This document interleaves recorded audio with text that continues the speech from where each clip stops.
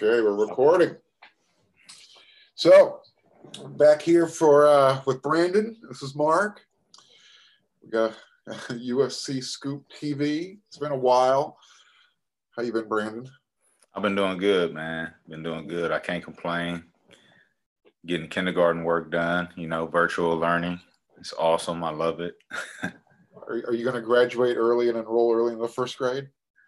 Oh, man. If they let us. If they let us. So anyways, thought we'd hook up with each other, kind of catch up, get each other's thoughts on, we're basically halfway through fall camp, believe it or not. Trojans off in less than 2 weeks. 2 weeks. Yeah, less than 2 weeks. 13 days, 12 days, whatever. Now. Tonight's Sunday night. So November 7th, 9 a.m. 9 a.m. bright and early. Yeah. As John Canzano from the Oregonian said, instead of Bloody Marys for tailgating, we'll be having Bloody Larrys in reference to Larry Scott. His brilliant having the Pac-12 kicking off at 9 a.m. on the West Coast. I guess he's trying to compete with Ohio State. Yeah, but someone needs to remind him that it's noon in Columbus when they kick right. off. Right. It's 9 a.m. out here. Right. I think we've covered that before. But so what have you've had a chance to kind of glean the pictures that we've been able to post and some 1-2 minute videos. Some videos, some hype videos, following Gavin Morris. His Instagram story, for those of you who don't know, follow Dagman7 on Instagram. That's Gavin Morris. What is his position title now, Marc? He's like associate AD, isn't he? Yeah, he's just in charge of player relations, I guess. Right. Well, his Instagram.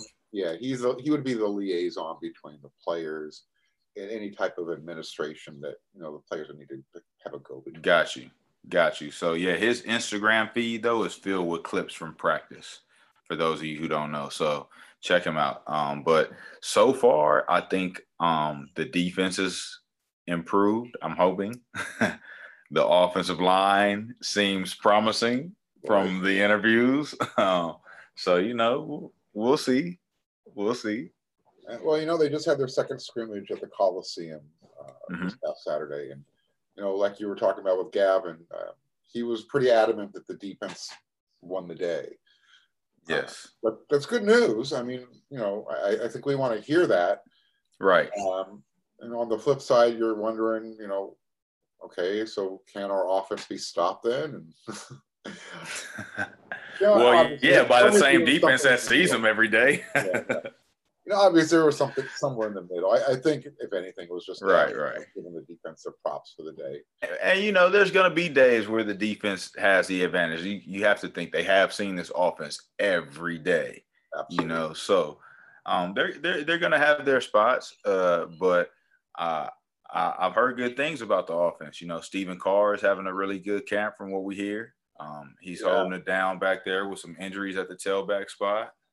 What I've heard about Stephen Carr and Coach Helton even addressed this, and Coach Jinks addressed it as well.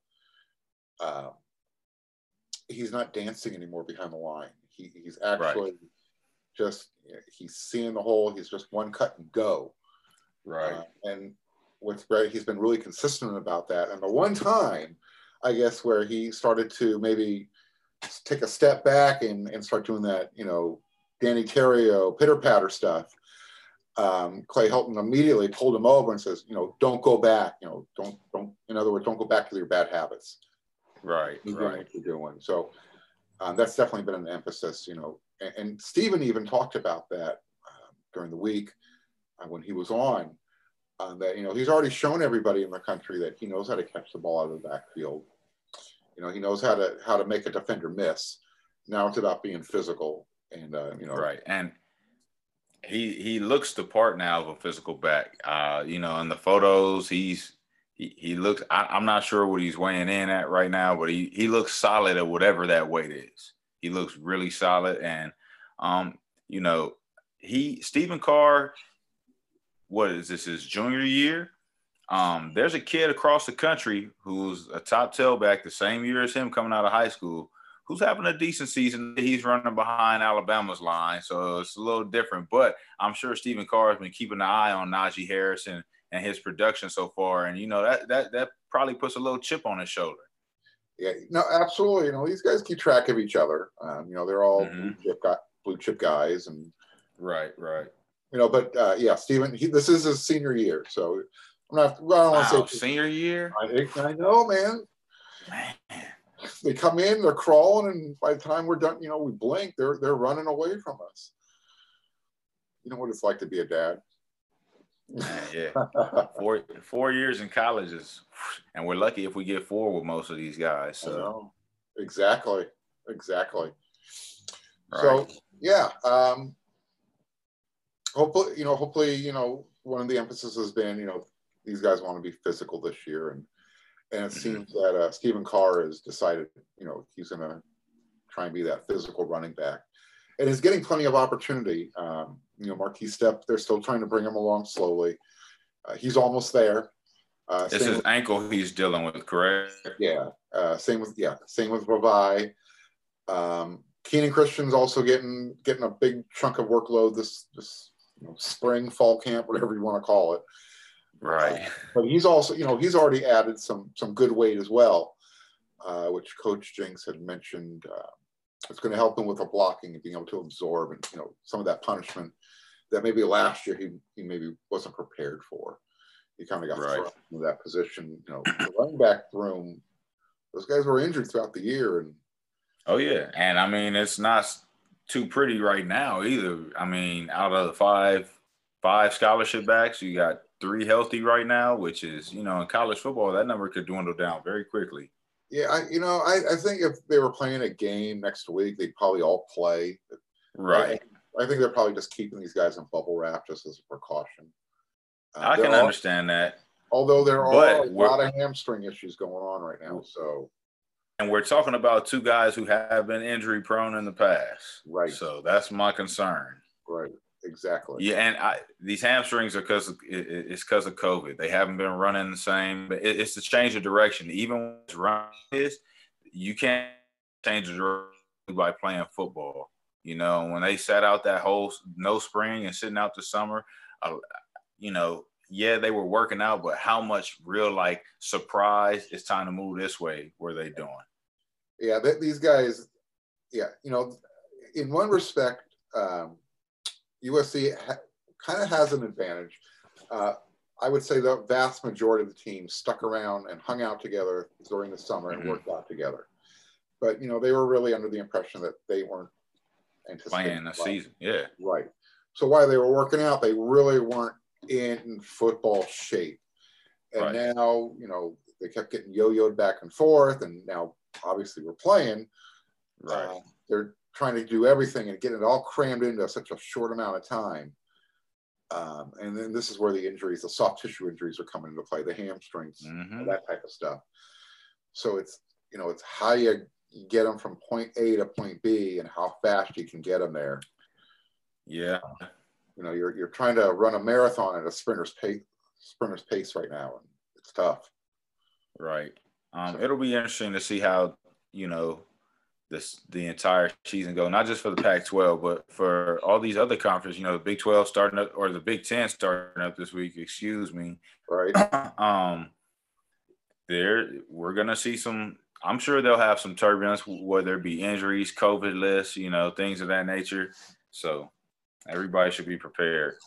Well, before we actually talk about the big, and you talked about injury, I'm sure you saw Jalen Waddle from Alabama. He's a lot of season. So that's another concern that these players, are having.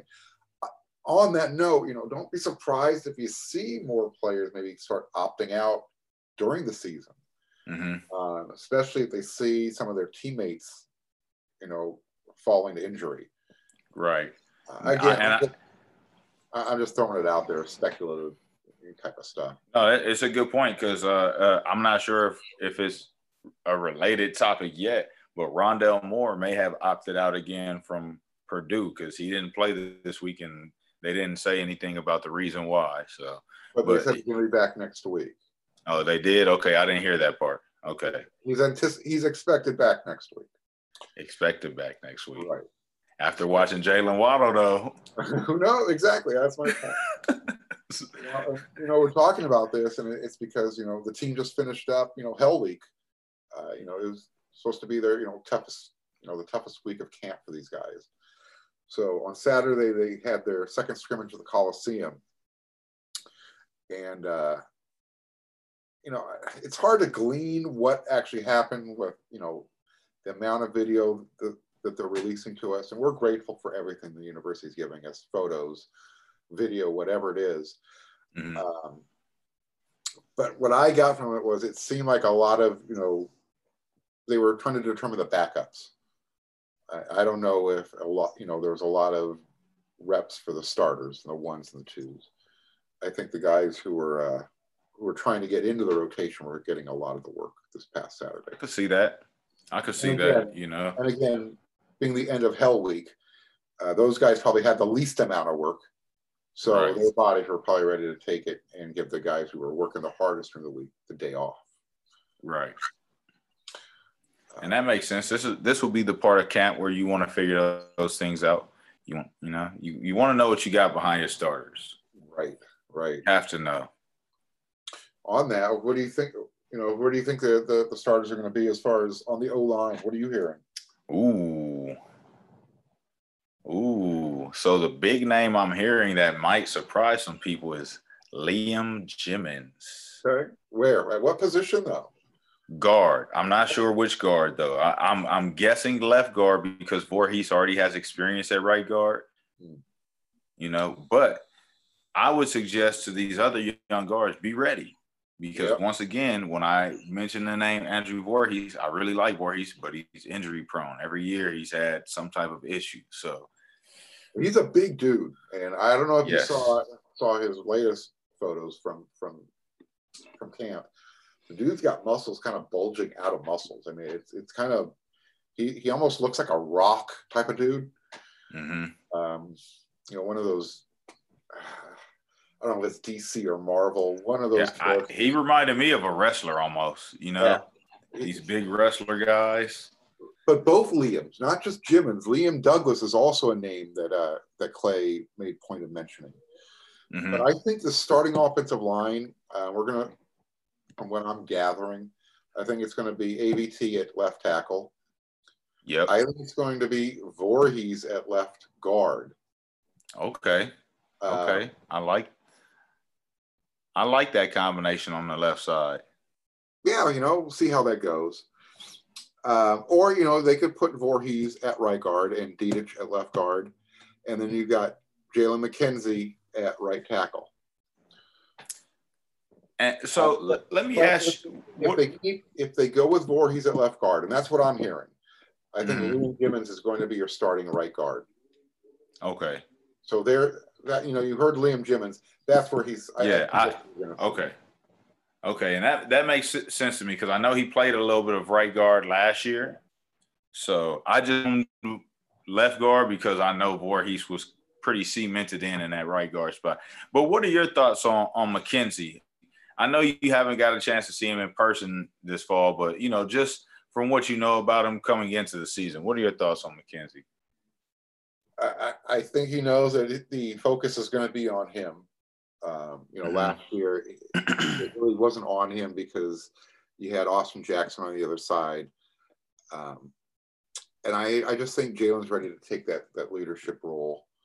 He's been very vocal, during this off season with other things, the We Are United stuff and the Let Them Play.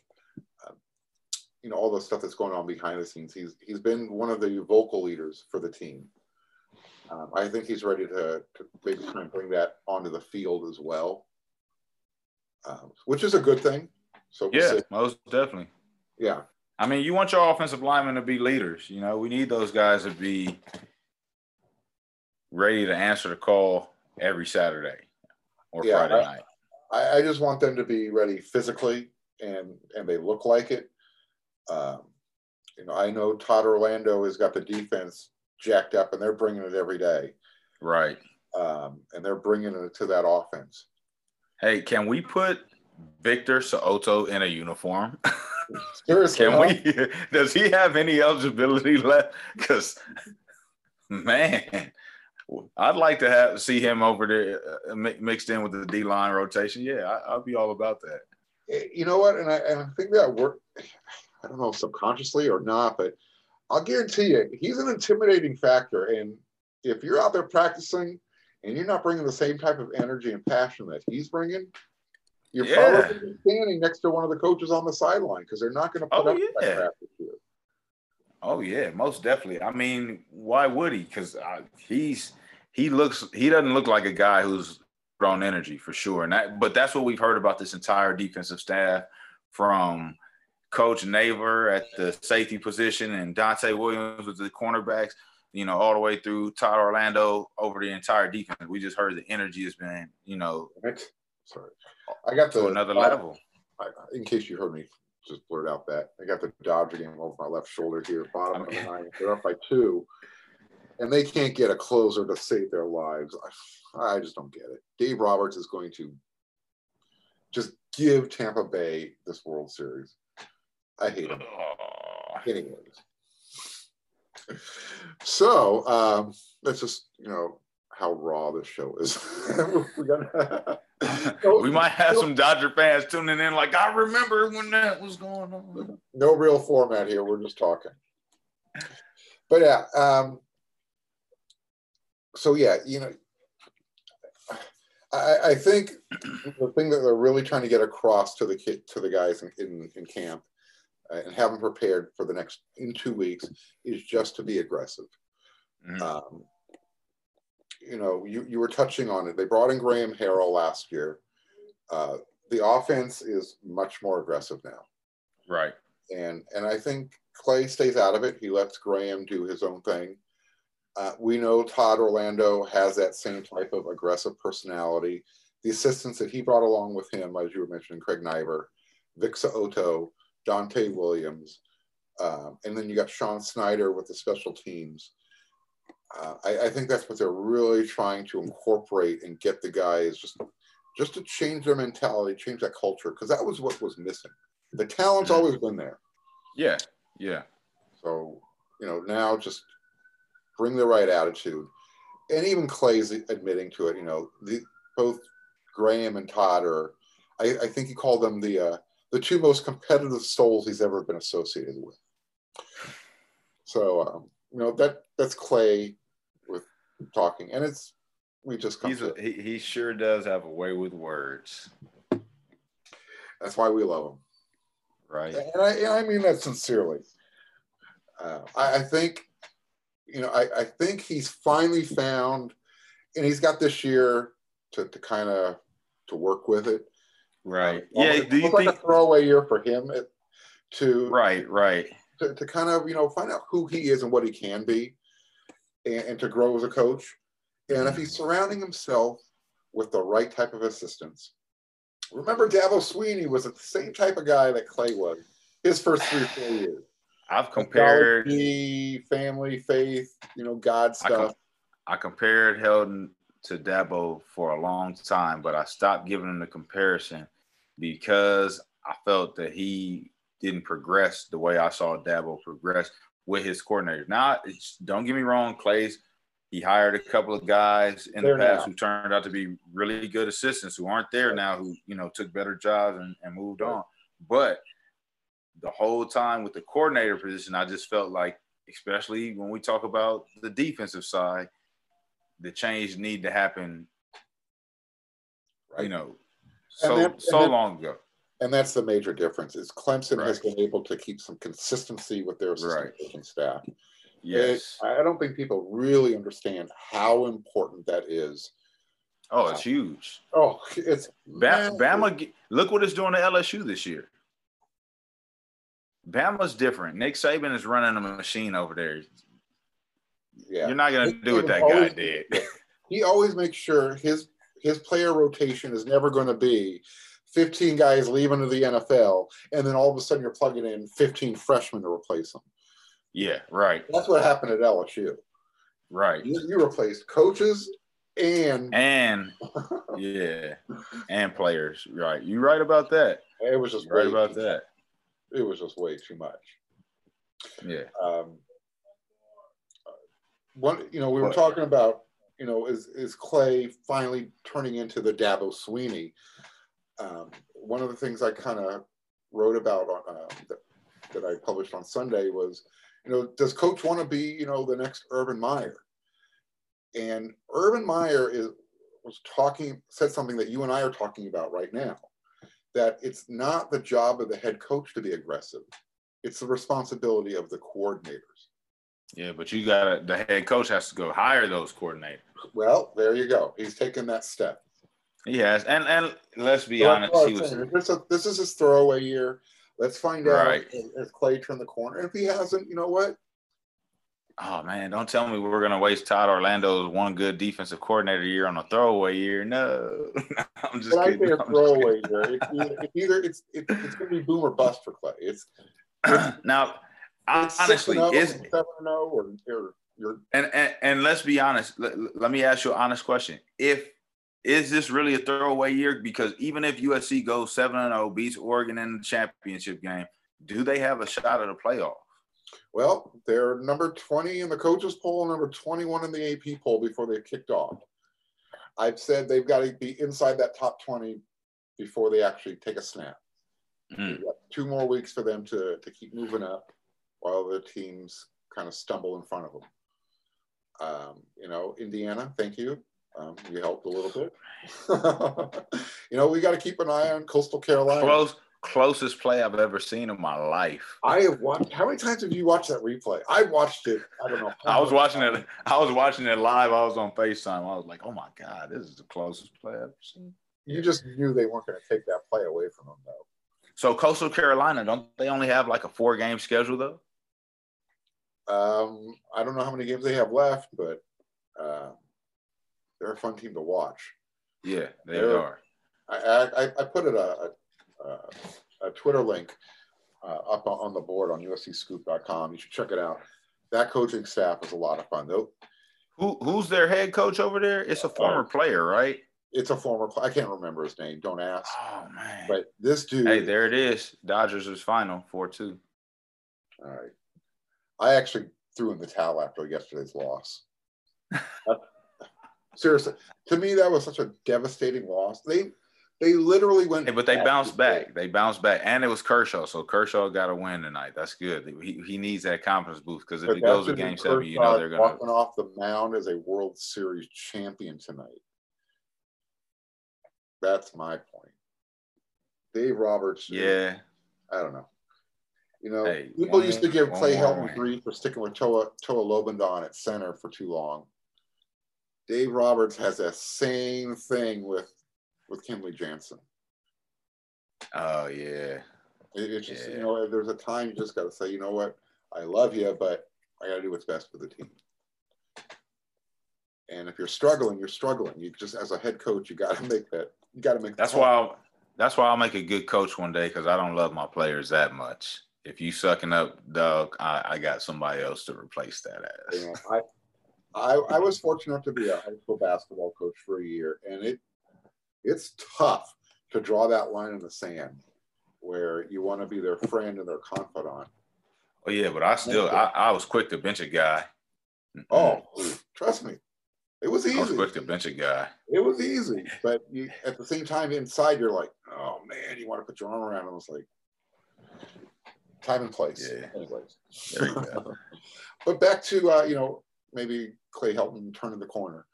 I really like what Urban Meyer was talking about on Fox's Big Noon Kickoff show on Saturday. We talked about the responsibilities, who should be aggressive. Obviously, what he was referring to is once you hire that type of coach, that personality, it's up to those assistants to make sure you're not just talking the talk, you're walking the walk. Right. And the head coach has got to let those guys do it. Have the trust in them to do it. Yeah. The other thing that he mentioned that I really liked that stuck with me was, how he was talking about the art of play calling it's a full-time job. Mm-hmm. And, you know, this is why head coaches need to, you know, rely on their coordinators and their coaches to do their jobs. So, you know, the head coach can focus, you know, on the details, right? You know, on, you know, clock management. And that's what I was going to say. There's so many things that a head coach is thinking about during a football game. Calling the next, you know, because really, as a play caller, you really got to have like a play tree of like 5 plays. Okay, if this happens, we're going this way. If this happens, we're going this way. And if this happens, we're going this way. And continue on for about 4 or 5 plays. The great ones do, you know. They have a script in their mind. Well, and as a head coach, go ahead. No, I was going to say, I mentioned that Penn State-Indiana game. Perfect example. Yeah. The end of the game. Oh my God. Penn State's got the ball. Why did they hand the ball off? And even if they do hand the ball off, someone why did that guy go down? You do not cross that goal line because they're going to let you score. Somebody in the NFL lost like that today too. And this is stuff that's happening across the country. I mean, it's happening everywhere. And I'm thinking to myself, you know what? The longer the Pac-12 waits to start, the better. Yeah. They got all this evidence to work with. But the teams that have been, you know, look, the Big Ten, they just started. They've had a chance to watch this stuff happening, and they're still making these mistakes. So if the grass isn't always greener, you know, people are always saying, you know, we want James Franklin and we want this coach and that coach. These same guys are making boneheaded mistakes, and they shouldn't be making these mistakes. No, I will admit, in that Penn State game, somebody told that running back not to cross the goal line because he hesitated and looked around and was like, "What?" It was like it dawned on him at the last second. It was like, "Wait a minute, this is too good to be true. I can't wait." No, right. And somebody told that defense, "Let him go." Yeah. Don't even go near him. Give him the biggest hole he's ever seen. He won't know what to do with it. That was a fun game to watch. I'll tell you what. Yeah. There's nothing like college football. And I'm glad the Big Ten Conference is back. Yes. I'm embarrassed the Mountain West Conference is back before the Pac-12. But, you know, we've got 2 more weeks. For whatever reason, we got to kick the can. Quick note for anybody interested, since I live in Las Vegas, I've been following the UNLV hype train all summer because they have Oregon's offensive coordinator. What's his name? Marcus Arroyo. Arroyo, yeah. Guess what? They still suck. That's all. You know, they had a couple of good drives yesterday. I watched the game last night. Yeah. And I was watching college football from all day. Morning until the last San Jose State game ended. Which, by the way, they ended Air Force's longest winning streak in the country last night. Oh, wow. See, I was watching the UNLV game, but I fell asleep about the 3rd quarter, and that was it for me. Yeah, right now I am a complete college football junkie. I've always have been. Man. It almost hurt my heart sitting here yesterday thinking we still got 2 more weeks. What am I supposed to do? But you know what? The Big Ten came to our rescue. Yes. Some really good games to watch, some fun games. Yes. Competitive. I was surprised how competitive Nebraska came out against Ohio State yesterday. And they were competitive for a while, and then Ryan Day decided to turn up the volume a little bit. Yeah. He even gave a half-assed apology after the game because which I felt was unnecessary. Like, why even apologize? That's what Urban Meyer was notorious for. You know what? And I hope if USC has the opportunity, they do. Yeah. Have that aggressive mentality. This is college football. This is not for the faint of heart. This is the sportsmanship isn't it? In it is, hey, I'm gonna shake your hand after the game. But if you step out on this field and you can't stop us, be prepared because we're not gonna stop until they take margin of victory out of this whole component thing for the playoffs. You got to do it. I mean, don't get some half-assed apology that makes 0 sense. No. We had a backup quarterback in, and we didn't have the right personnel to take a knee. What? How he was able to say that with a straight face was beyond me, but he got through it. But my point being is no one's going to remember, being a jerk 48 hours from now, let alone 2 months from now, when the playoff committee's getting together and saying, you know, oh, yeah, they're just gonna look at the box score and be like, oh, they scored 50-something that game. Nebraska. Right. So, you know, USC has that opportunity to do that against Arizona State out of the box. Yeah. Because I kind of look at Arizona State and Nebraska at the same level of talent. Really? Yeah. I want to give Arizona State a slight edge because they actually have a professional coaching staff. Herm Edwards has been a coach for a long time at a lot of levels. I'm talking about the talent on the field. I'm not talking I about feel you. Okay. But I'm just saying, I think that gives them the edge as far as their on the field production. And that's what concerns me is Clay having way too much respect for Herm Edwards.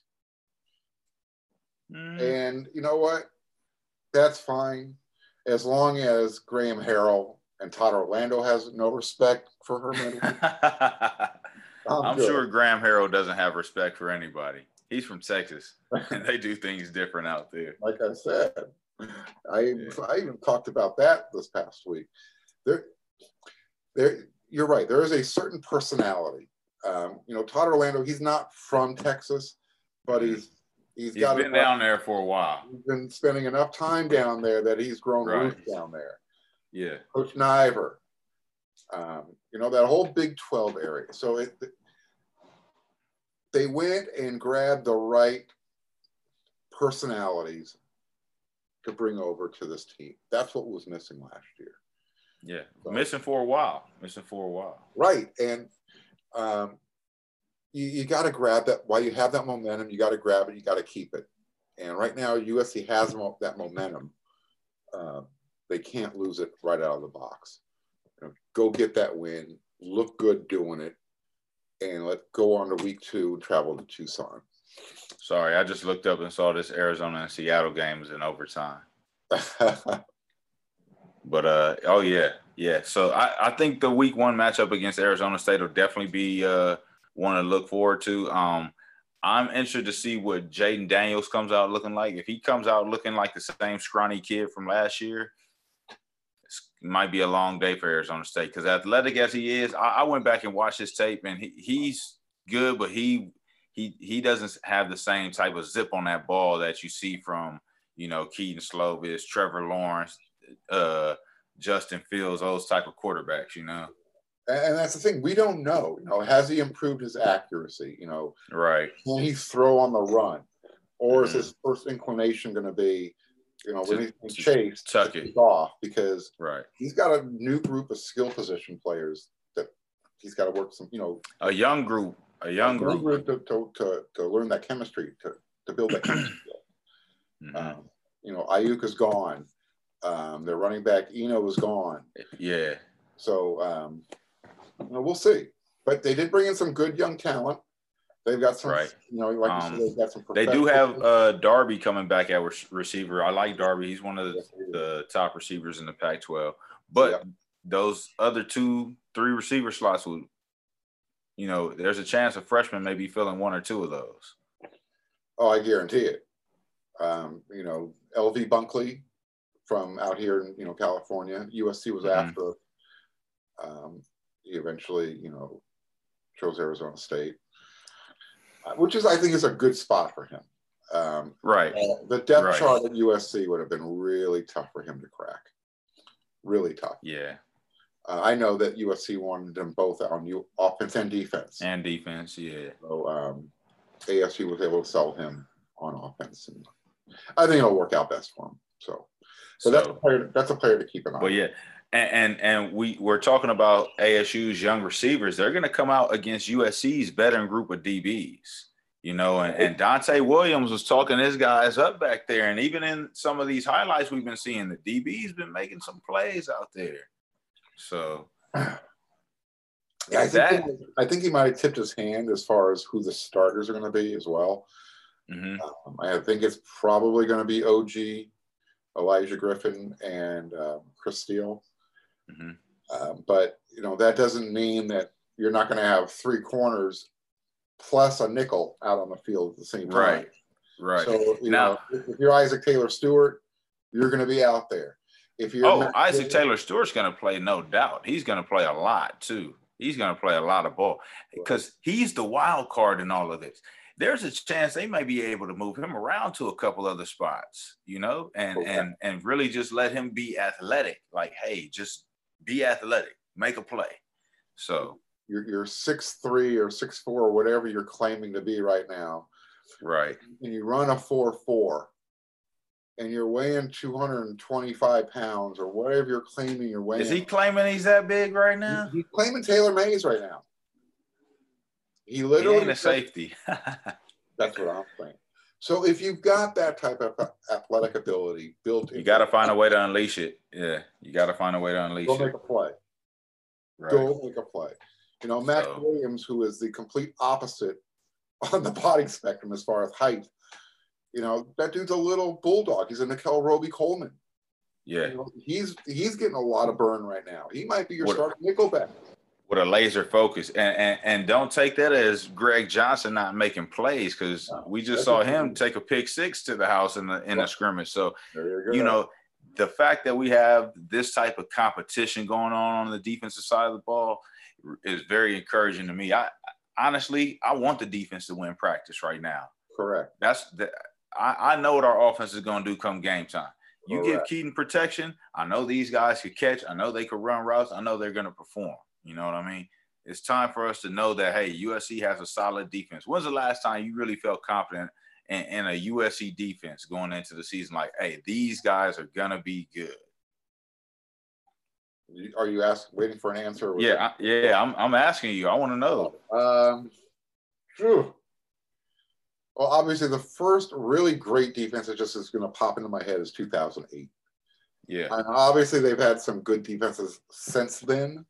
We've had some good ones, but that one was one that we knew going into every game. Hey, the game was over. It didn't matter. USC just had to score a couple touchdowns. Game was over. Right. If USC's offense struggled that day and only scored 21 to, and it was a chance that defense might have gave you a score. Right. I mean, people don't remember that defense gave up less than 10 points per game on the season. Less than 10 points per game. And we still recruit that caliber of athlete, so there's no reason. Even with, hey, if our defense could manage somewhere, being honest, in the 15 to 18-point range, I think that's a top 10 defense right there. Right. But you know what? Those days are long gone. You're not going to even see those type of defenses in the SEC right now. Nick Saban came straight out and said it.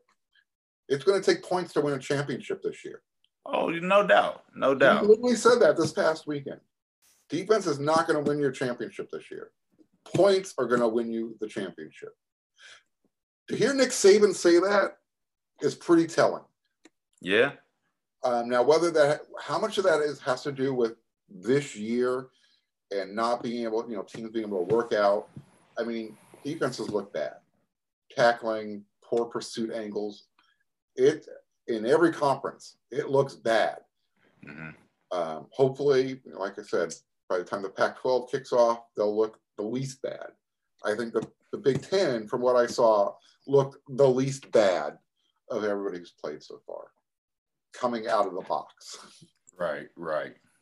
So hopefully, USC could be at that stage where they look competent on defense.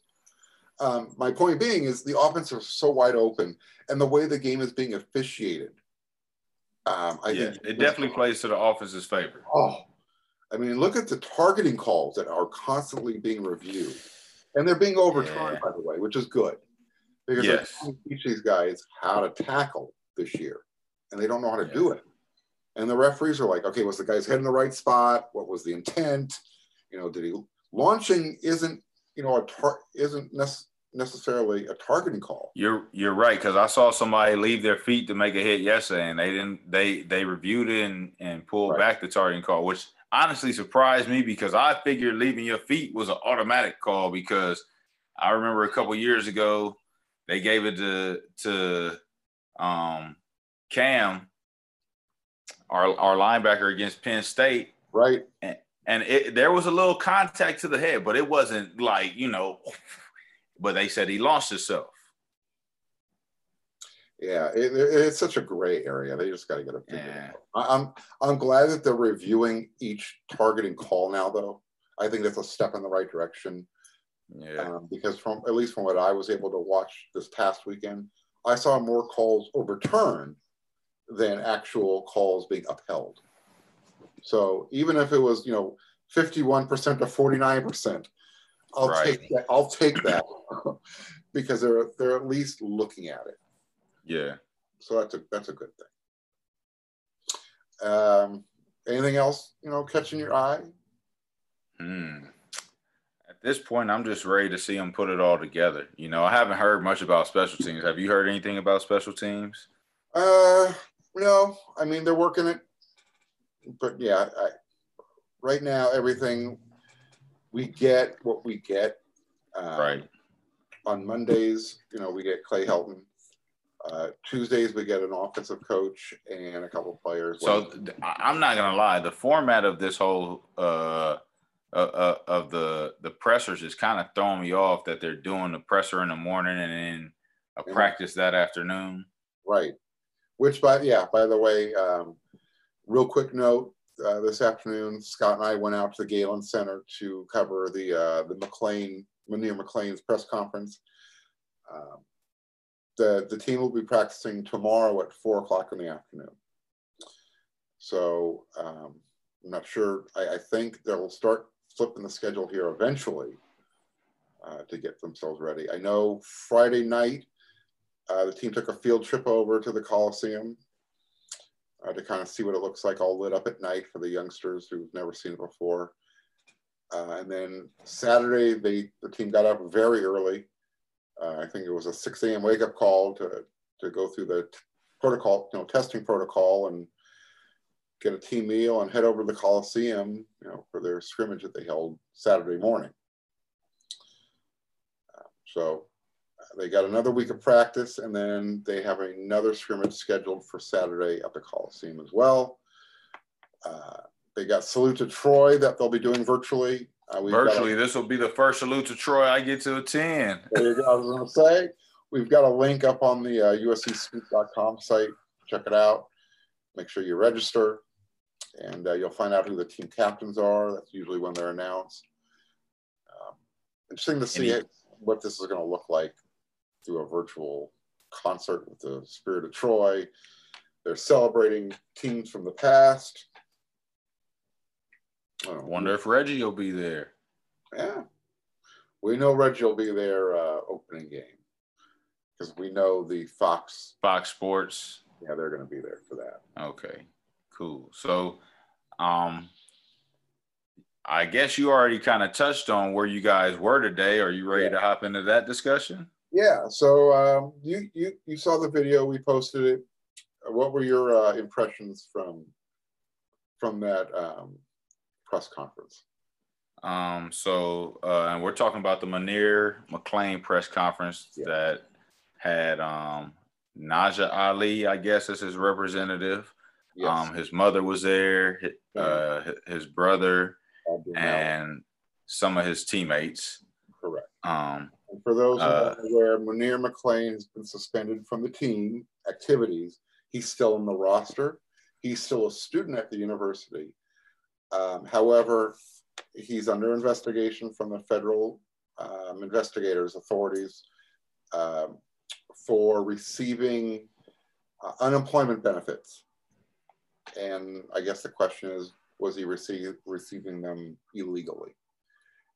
And a lot of his teammates are being questioned. Meanwhile, Munir and his family are trying to speak with representatives from the university, trying to understand why he's being investigated. And so I think that was the thing I took away from it more than anything else, is why has there been a breakdown in communication between the family and the university, especially being that his brother is still attending practices on a regular schedule? Right. So, and obviously that was one of the questions that was asked after they were done speaking. Clay Helton was the one who let Munir know that he's being suspended from team activities. According to the family, they've had no other contact with any other representatives from the university. And that's where their concern comes from. Mm-hmm. Why they can't speak to an individual higher up, well above Clay's pay grade, because this isn't his decision. This is coming from the university level. Correct. So both, his mom made it very clear that, she's very supportive of Clay. This isn't really his issue. They want to talk with somebody from the university. Right. And yeah, I heard. After today's press conference, the university did release a statement that they have, I guess, something planned. If you give me a moment, I'll see if I can pull that up here. Okay.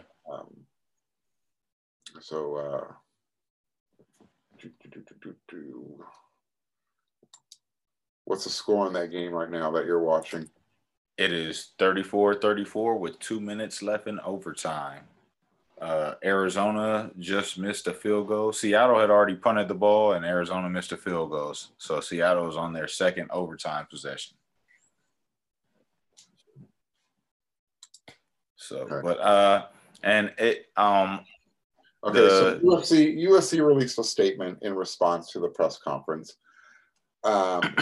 We understand there may be many questions and concerns, but we are unable to discuss this matter because of our obligation to protect students' privacy and because of the larger investigation with which USC is cooperating.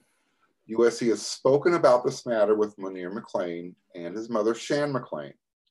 We will not discuss those conversations out of respect for the student privacy and due to the pending investigation.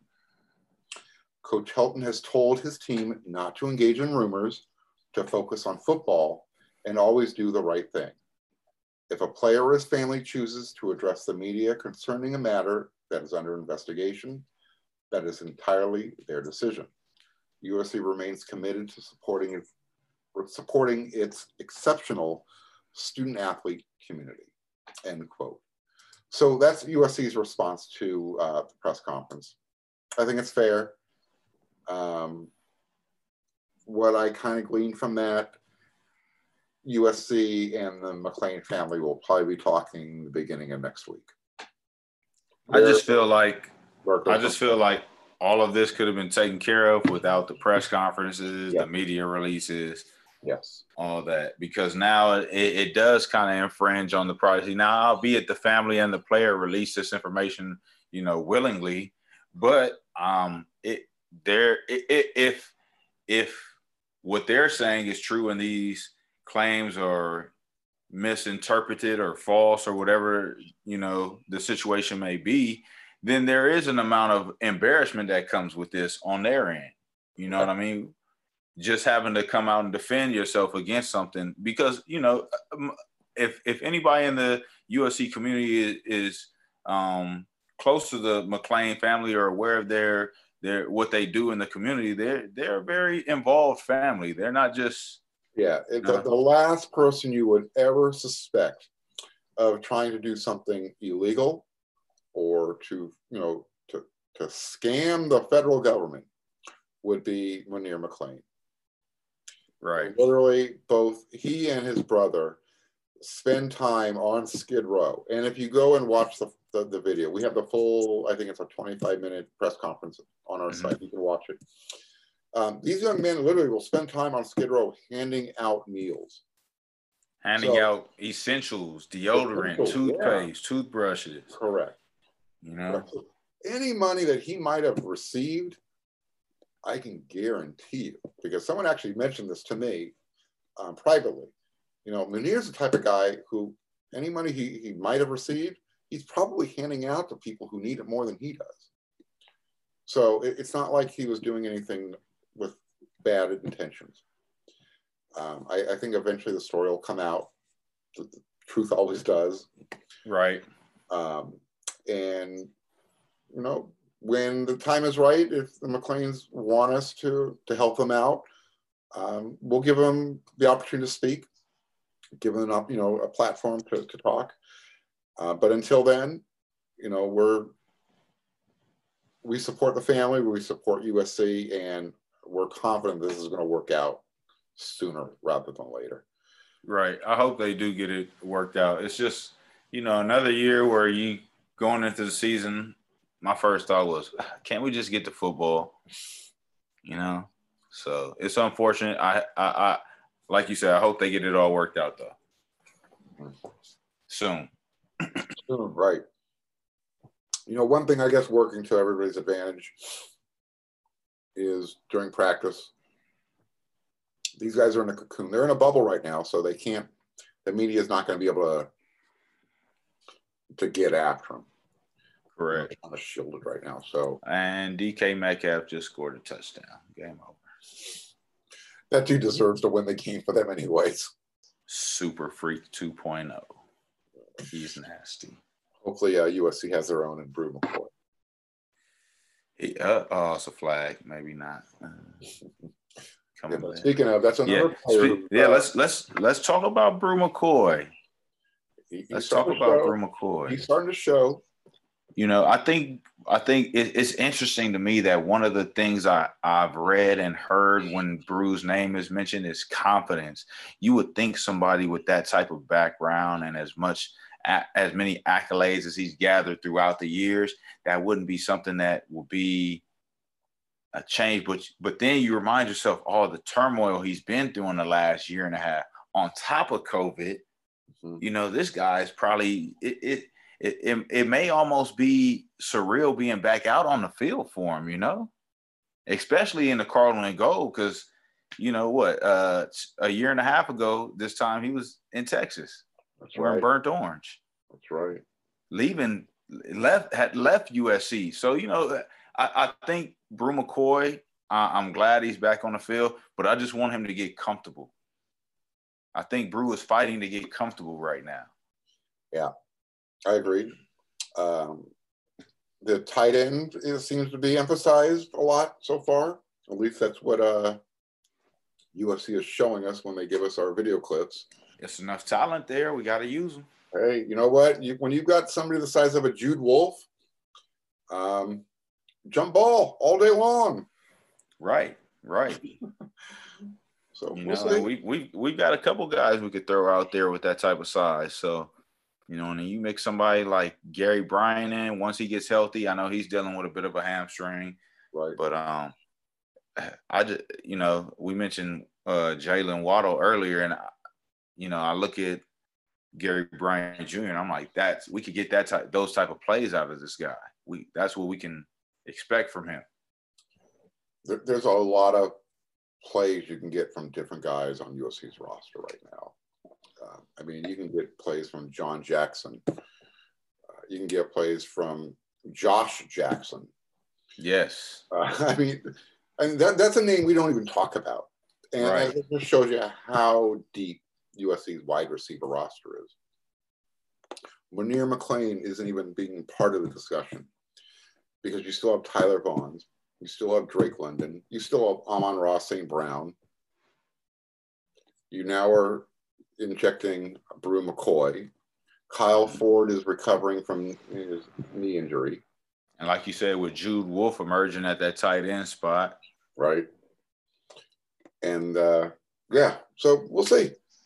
I think the offense is going to have, those guys are going to have a lot of confidence. Like you said, hopefully the defense comes out real confident. Special teams can play a supporting role, as they always should be. Interesting enough, Sean Snyder came over from Kansas State. Kansas State, I think, had 2 punt returns for touchdowns this past weekend. Wait, they were playing Kansas, right? Yes. That doesn't count. Yeah, they took it to the hat. Les Miles was chewing grass. But yeah, Les Miles is at Kansas now, huh? Dropped 55 on him on Saturday. So yeah, I saw that final. That was. But it's not just football season. USC basketball has also started. Basketball. I was going to get to basketball. Yes. So, yeah. I've been a little tardy. I'm going to try and have it up by Tuesday. On Friday, Andy Enfield and Isaiah Mobley met with the media, as well as Coach Track from the women's team and Alyssa Peely and a couple of the other ladies, India and I apologize, Lady Trojans. I can't. Desi was the other player. They kind of had their USC Media Day. Mm-hmm. Kind of let us know where the basketball team is at. So every Friday, Coach Enfield and a player or two will meet with the media via Zoom to keep us updated with what's going on. But on Friday last week, we met with Enfield and Mobley, and they brought us up to speed. On Tuesday, I'll have some notes and observations and that whole interview up on the USCScoop.com site. Nice. I'm excited for Trojan basketball this upcoming year. Well, yeah, it's weird. We haven't played our first game of football yet.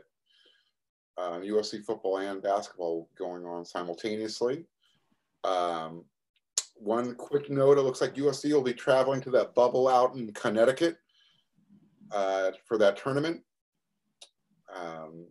And then as far as the out-of-conference schedule, it's still a little fluid, but it sounds like Kansas and Gonzaga will still remain on that schedule, which is really important. Nice. Yeah, because this is going to be a chance for, USC to really, to kind of show, hey, look, we got the Mobley twins here. We got Ethan Anderson playing point guard. This team might be able to make some noise if all the newcomers and the transfers can come together. I'm just excited to see the Mobley brothers go. I'm excited to see Evan and Isaiah both on the court again, Yeah, Coach Enfield was pretty effusive with his praise. It was also, I think we've got like 7 guys on this team that are 6'7" or 6'8" or taller. Taller? Nice. I mean, that's a long basketball team. Yeah. So, that's what the Lakers just won a championship with. Well, I'm thinking back to his team that he had at Florida Gulf Coast. That was a long basketball team. Right. Dunk City. I mean, those guys. Oh, when they were doing dunk, I was going to call it Slamma Jamma Beta number 8. So it looks like he's kind of put that team, that type of personnel together again. Yes. But he's real excited. He says the guy to kind of maybe keep an eye on as the transfer is Isaiah White. He brings that juice, that energy, so to speak. And then as far as the roster being set, excuse me, they're still trying to get Drew Peterson eligible for this year, the transfer. Okay. Excuse me. So if they can make that happen, that's just another shooter that they got on the outside, which should really open things up in the middle. So we'll see. So that's just coming up. That's just kind of a wrap up what's going on right now. Hopefully we didn't ramble too long, and we'll convert this into we're just one big Trojan family podcast as well for those of you who, for whatever reason, enjoy listening rather than watching. Because they're listening in the car. Right? I know, but you know what? You could be listening to this in the car too with our faces in the background. But anyways, I get it. Look at this smile. Who doesn't want to see this smile, right? Right. By the way, as I mentioned offline, you are Abdul Malik McLean's doppelganger. You two are twins, man. Only if I had that size. Mm-hmm. Speaking of size, real quick, I had a chance to stand next to 2 of those freshman offensive linemen. I was going to talk about that. Whoa. Yeah. That was Casey Collier and Cortland Ford. Whoa. Dudes are huge. And one of them had 2 inches on the other one. I know. So I don't care what they were ranked. I don't care what their ratings were. Give them a year in the weight room. Right. And let you will them develop a little bit. I mean, Jonah Monheim is big. I don't know if you guys saw some pictures of him. I mean, that was one thing about that class. Although they may have been rated low, those guys were all 6'7". I think Milik from Arizona was probably the lightest at 280, 270, but he's very athletic. 5 and bigger. And they're all athletic. They can all move very well. So I give them that. when you have the veteran offensive lineman returning, making the comments that, these guys are big, that's all you need to know. Yeah. So, would we like the 4 and 5 stars behind these guys? Of course. But don't sleep on them. Offensive linemen are the hardest guys to judge. It is. And honestly, truth be told, I read an interesting stat on offensive linemen, not to keep rambling on, but just to finish this off real quick.